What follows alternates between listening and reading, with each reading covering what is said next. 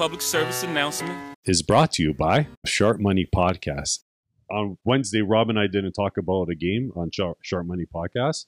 The game went off the board, and when I mean it goes off the board, there was something that happened in between that game where there was injury, some drama, something the media posted, so they removed the game from the list. So we didn't want to tell people our pick because we're very confident in this pick. It turned out it was all irrelevant. Nothing happened. So the Cleveland Browns to beat Arizona.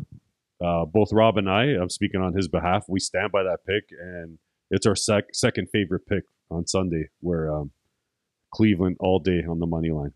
Oh, that game hasn't played yet. That's right. It's Sunday. Yeah, this upcoming Sunday. So Cleveland Browns play Arizona Cardinals. Now they put out the info? No, they put it out after our podcast, a couple hours after. But in that moment when we're doing the podcast, it went off the board. Right. We couldn't see it, and we didn't want to give false information or give a pick. And then what if the quarterback doesn't play? And then it ruins our prediction, right? So your reputation. Everything's good, everything's status quo. So we're going to Cleveland on Sunday to beat Arizona. Awesome. And now back to your regularly scheduled program.